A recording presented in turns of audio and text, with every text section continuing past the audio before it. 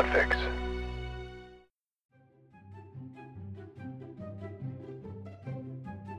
Hey, Paul. Hey, how you doing? Good. I'm supposed to do the show with both of our awesome scientists today about viruses. Yeah, I'm looking forward to that. Yes, it's going to be really cool. I'm sorry you can't join us, but I have to ask you a question. It's a question that Dr. Tobin asked me, and I struggled with the answer a little bit, even though I knew most of it. But I'm going to ask you now. Are you ready? Okay. I want you to put your hands under your legs and don't look at the Googles. Okay. You're gonna retrieve this from your memory cold. I'm literally sitting on my hands. All right, ready? Yes. What's the definition of an animal, Paul? An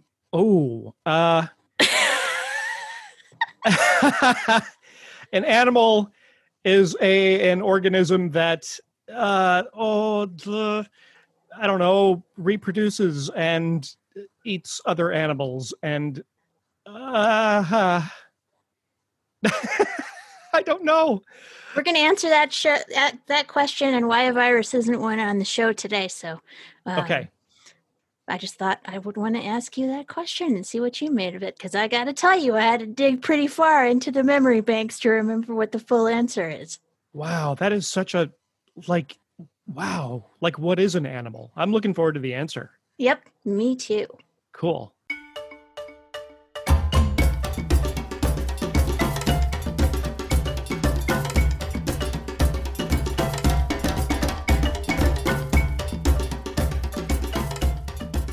Hello and welcome to the Varmints Podcast. Every week we do a whole bunch of research to educate ourselves and you, the listener, on all things that creep, crawl, slither, fly, jump, hop, and swim on our planet, one animal at a time. I am Donna and I am not an animal expert. And today we are talking about not an animal, we are talking about viruses.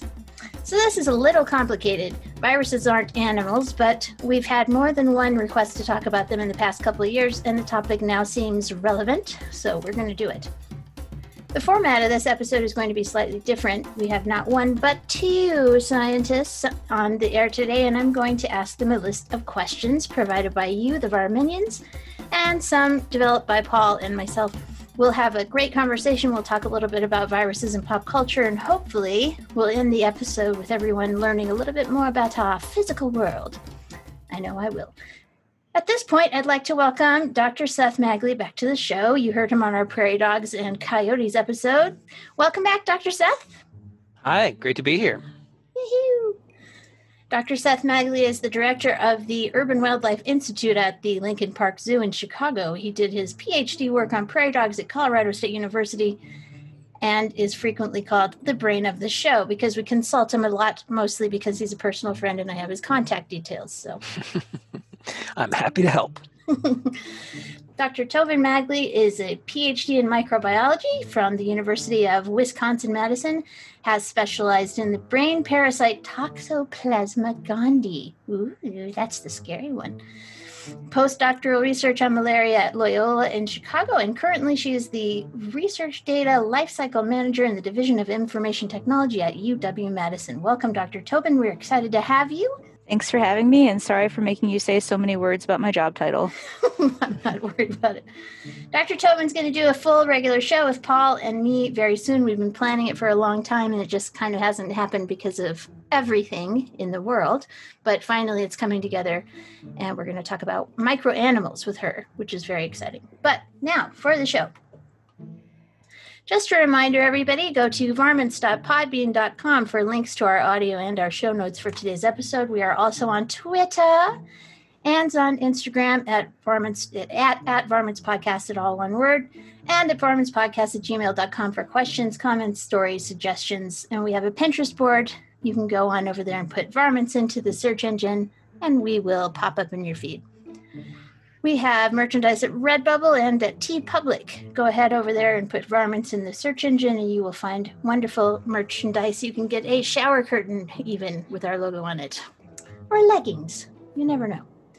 If you like the show, why not tell a friend about us and introduce them to the podcast? We're everywhere podcasts are found, and word of mouth is the very best way to help us grow.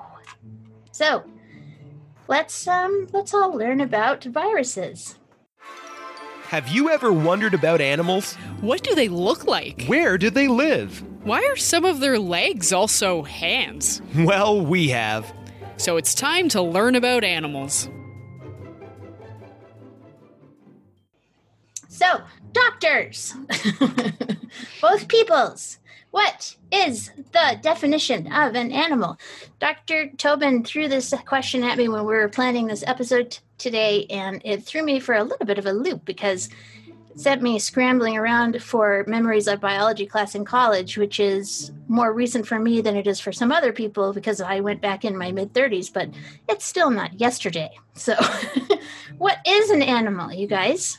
You might be surprised, or maybe not, to know that defining an animal is like a lot of things in science, like defining a species and a lot of other things, that seems like it should be really easy and it should have a really simple definition we can all agree on, and it's really not, actually. So I looked at a bunch of definitions, and the one that I came to, here we go, I'm just going to read it. It's got some not really that jargony words, but a few.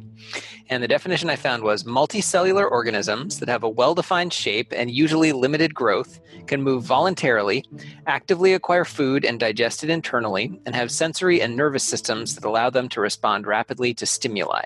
Okay, that's a lot. That's a lot. And I think that viruses don't quite achieve some of those, but maybe Tobin can speak a little more to it. Sure. Yeah, viruses are definitely not multicellular because they aren't cells. They're actually just little bundles of DNA or RNA wrapped up in proteins and lipids that they use to get inside host cells. So that can be human cells or plant cells or even bacteria. And once they get in there, they use those cells to make more of themselves. So like I said, hosts can be anything from humans, like COVID-19, or plants, or even single-celled things like bacteria. Outside of the cell, the virus basically only brings with it a way to get into a new host cell and the instructions it needs to make copies of itself. So being that it's not actually a cell, probably can't be an animal. Well, there you go.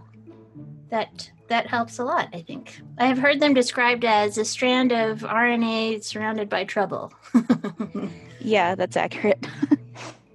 So that seems fairly broad, but that's fine. So let's go ahead and get to our questions.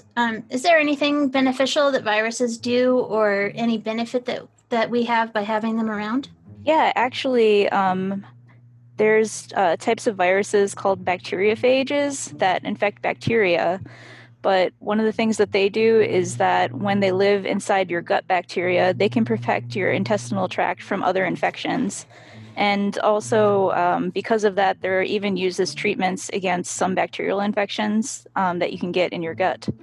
But also early in life, when your immune system is still untrained and naive, viral infections can train your immune system to react appropriately to things so your immune system doesn't overreact to stuff. And finally, people have found that latent herpes virus infections can help boost your immune system against other pathogens and even help your body fight cancer. Well, that's pretty interesting. So do either of you have an interesting anecdote about viruses in your personal work or your personal world? Well, I study viruses a little bit indirectly in that I study wildlife, and I'm interested in their health, and I'm interested in how that intersects with human health. So we do a lot of work on different diseases, including viruses that affect animals. And something I thought might be kind of interesting to talk to you about is a theory from the wildlife world called the dilution effect. And the idea there is that we need biodiversity to basically dilute out these diseases. So the idea is, like, let's think of something like West Nile virus that affects birds, but it can also affect humans. It's transmitted by mosquitoes. And the idea is that if you have a lot of different birds and other mammals and other things roaming around in the ecosystem, then individually the mosquitoes aren't going to really just nail one species. They're going to kind of spread themselves out. They're going to feed on a lot of things, and it's going to keep the disease at a pretty low level. But if you start to lose diversity, like we currently are in our world as we lose species to extinction and other things, then you can imagine that the disease starts to hit those remaining species really hard, because the mosquitoes in this example just don't have a lot of other options for things to feed on. So it's just another reason why it's good for us to think about conserving these really diverse and healthy ecosystems, because it helps dilute out these dangerous diseases like viruses. Yeah, I think kind of the way that most people think about viruses is they kind of get into your cells, make copies of them, and they pop your cells open. So they're destroying your cells and making you sick. But there's actually a lot of viruses that can get into your cells and then integrate themselves into your genome. So they're disrupting your DNA and hiding out in your cells until someday they decide to get happy again and pop out and make you sick. So there's a lot of viruses like this, like I mentioned earlier, herpes viruses do this. That's why if you have herpes, you can be asymptomatic for a long time and then get an outbreak. But also viruses like HIV do this. So that's why HIV and herpes are really hard to get rid of. So they just kind of stick around in your cells and hang out until something happens that makes them pop out and make you sick. And I think this is probably my anecdote because that's very similar to the parasite that I studied in graduate school, does a similar thing in your brain cells. Wow. That's interesting and scary. Yes. Let's get to the questions from our Varminions. So first of all, Bridget Carey Davis asked, she has a few questions, and I'm just going to ask them all, and you can answer them in whatever order you think you want to. She wanted to know, is a virus conscious? Is it actively trying to hurt us? Are all viruses from animals? And what was the first virus, if you know? And have we ever eradicated a virus? So quite a few questions there. I'll give you plenty of time. Sure. So for the first two, is the virus conscious and they're actively trying to hurt us? I'm going to go with no, because they're basically molecules that are bopping around in the environment and bumping into things and happening to replicate themselves. So it's probably more physics than psychology at that point. Are all viruses from animals? No, viruses can infect anything, from amoeba to plants to humans. So there's viruses out there that don't come from animals and don't infect humans. They've just kind of got nothing to do with us. But on the flip side of that, there's other viruses that can only infect humans. So there's a huge variety of viruses out there. Wow, that's interesting. What was the first virus?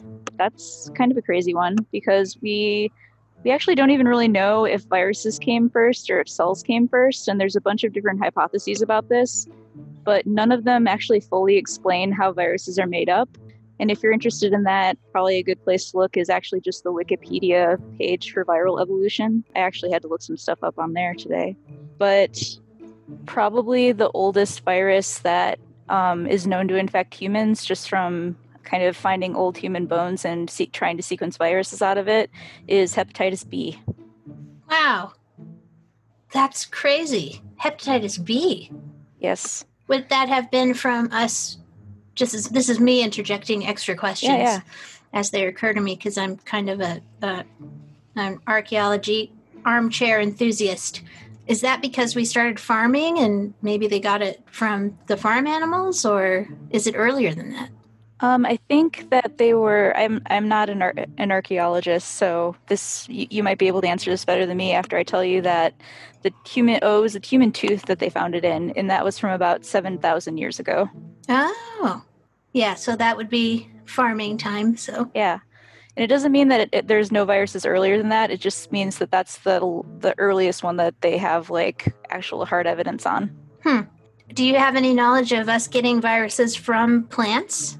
I mean, you said that they hang out and don't do anything, nothing to do with us, but are they transmissible across that barrier, or is it just sort of like, nope, there's ones that are humans and there's ones that are plants? And I don't know of any examples of a plant virus infecting humans, but that's probably just because like our cells, because, animals and us are, more related than we are to plants. But if your listeners know more than I do, let me know.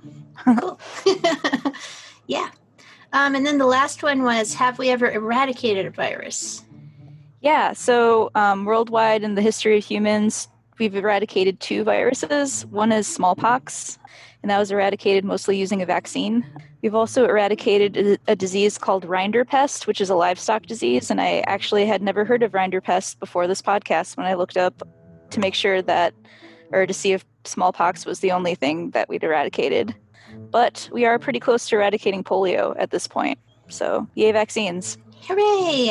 I think I'm the last generation of people in this country that had the polio vaccine, actually. Yeah. So, interesting. Let's get to a question from Andy Walker. How is COVID-19 worse than SARS, bird flu, swine flu, etc.? We were originally going to have a doctor on here, so we're aware this isn't exactly in you guys' wheelhouse, but just answer however you can. And of course, I don't know exactly what he means by worse. I suppose probably in terms of mortality and morbidity, I would guess. So. Yeah, so I kind of have two answers to this. One, because SARS is closely related to COVID, and I'll answer bird flu and swine flu in a separate answer. But Okay. COVID seems to be more contagious than SARS, and that's why we're having a bigger pandemic problem with it. SARS never really got to that level. It's interesting, though, because COVID actually attacks the same cell receptors that SARS does, but scientists have found that they're more sticky. So, like, when COVID gets into your body, it's better able to bind to your cells, and then that's how it gets into your cells, by binding. So that's another reason. It also seems to get in deeper into lungs. So SARS kind of stayed upper respiratory. COVID goes deeper into the respiratory tract, which can cause pneumonia. And SARS also does this thing where it basically just makes your immune system go nuts. It's called cytokine storm. So that happens in about 15% of people. So most of the damage is actually coming from your immune system going nuts rather than the virus itself. So, and that is what happened with the 1918 flu, is it not? I think so, yeah. Yeah, I think I remember reading something about that. Okay, Yeah. Continue. Sure. So that's my coronavirus answer. So COVID and SARS are both coronaviruses. Flu is kind of like an entirely different type of virus. It's kind of like apples and oranges to compare them. Those are generally more deadly, but they don't spread as well. So we never got to pandemic levels with bird flu and swine flu.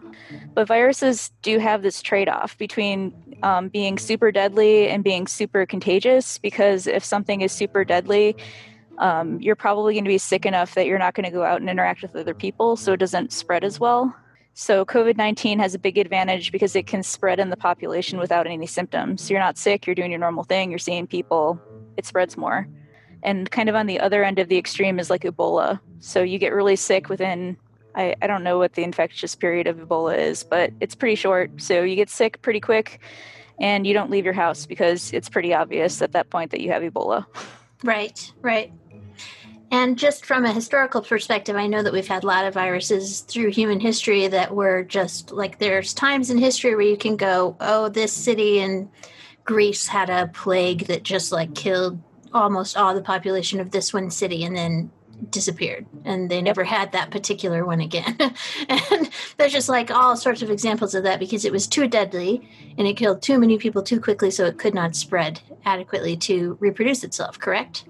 Yes. Okay. And another thing is just like viruses that come out of the animal population into humans are generally, they are deadly at the beginning because humans have never seen that particular thing before. So your immune system doesn't quite know how to deal with it. Okay, so Laura Eckott asked, what is the link between virus outbreaks, climate crisis, deforestation, destruction, natural habitats for animals, all that kind of stuff? I hope that Dr. Seth answered your question thoroughly earlier on in the conversation as we were just talking, but if you want to know something else, he is a member of our Varmints discussion group, and you can ask him there. At this point, I want to thank our Patreon supporters. You can sub to our cast for as little as $1 a month, and you'll get early releases and access to Paul's Food Box, a short YouTube vodcast that he does now where he eats weird things, and it is sometimes related to animals, and it's extremely funny, so you should go watch it. The show is free and ad-free, and we will always remain so. We very much appreciate it when you can, especially now when things are pretty tight. So.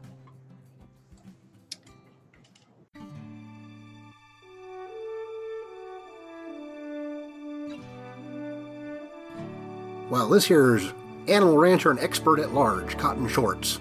You know Paul and Don are just a couple of nerds like you, and they don't usually get to see animals in the wild, but so we'll talk about where they usually do get to see them, which is to say on popular culture, books, movies, television, and video games.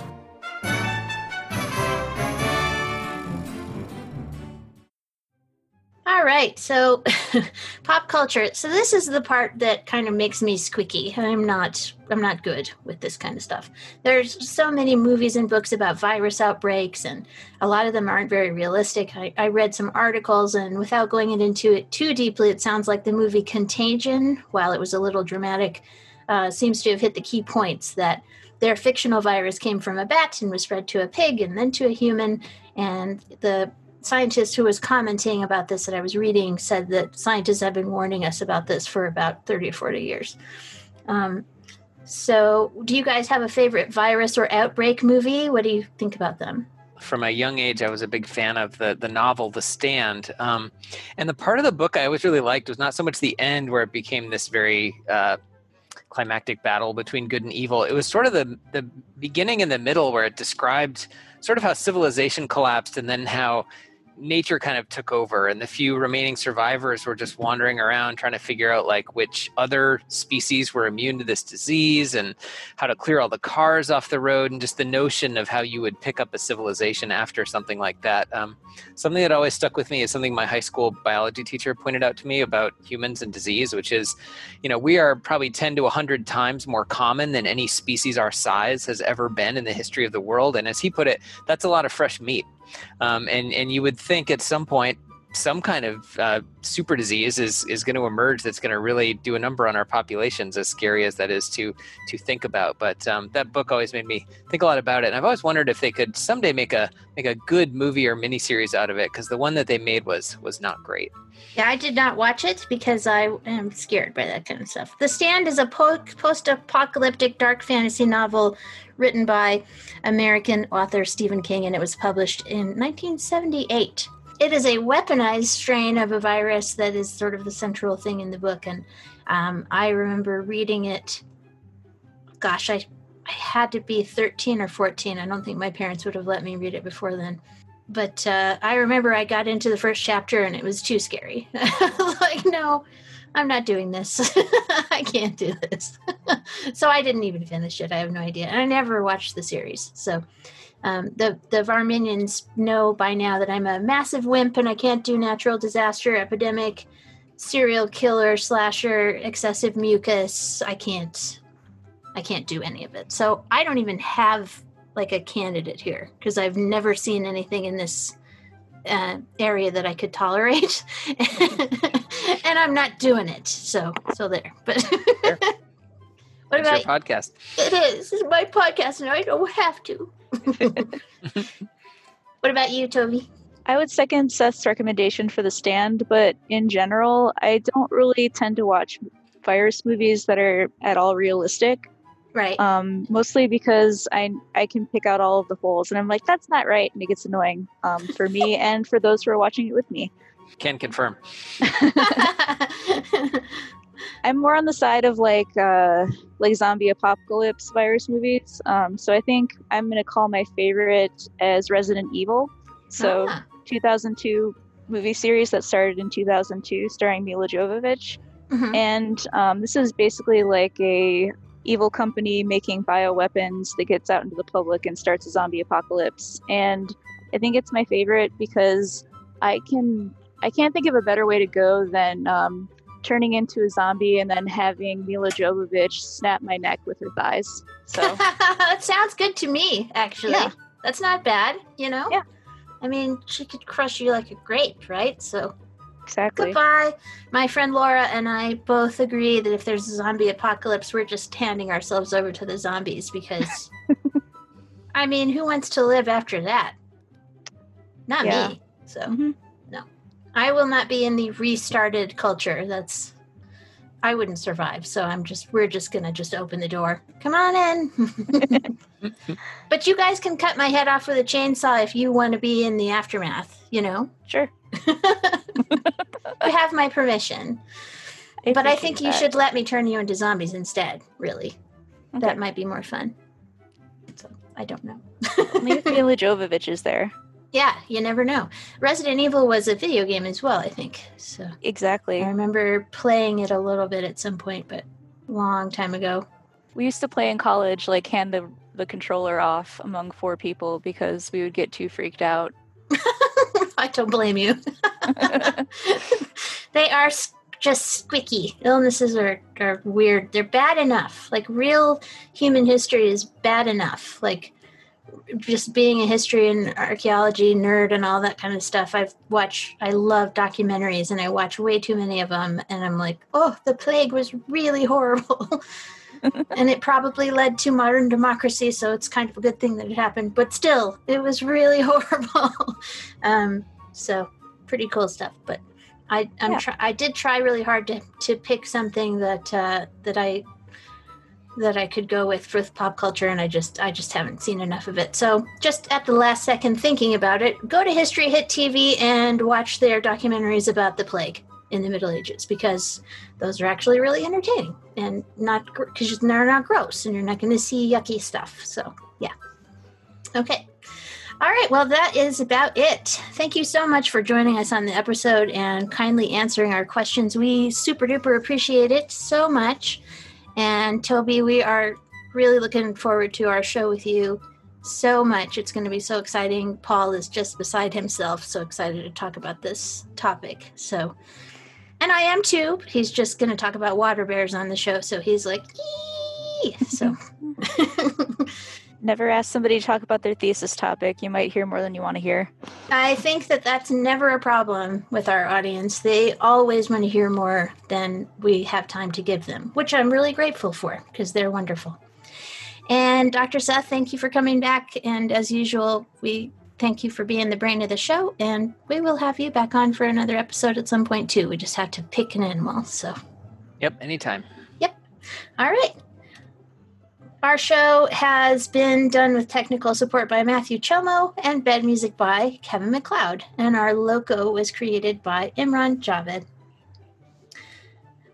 Thanks for listening, everyone. Wash your hands, wear your masks, and be nice to animals.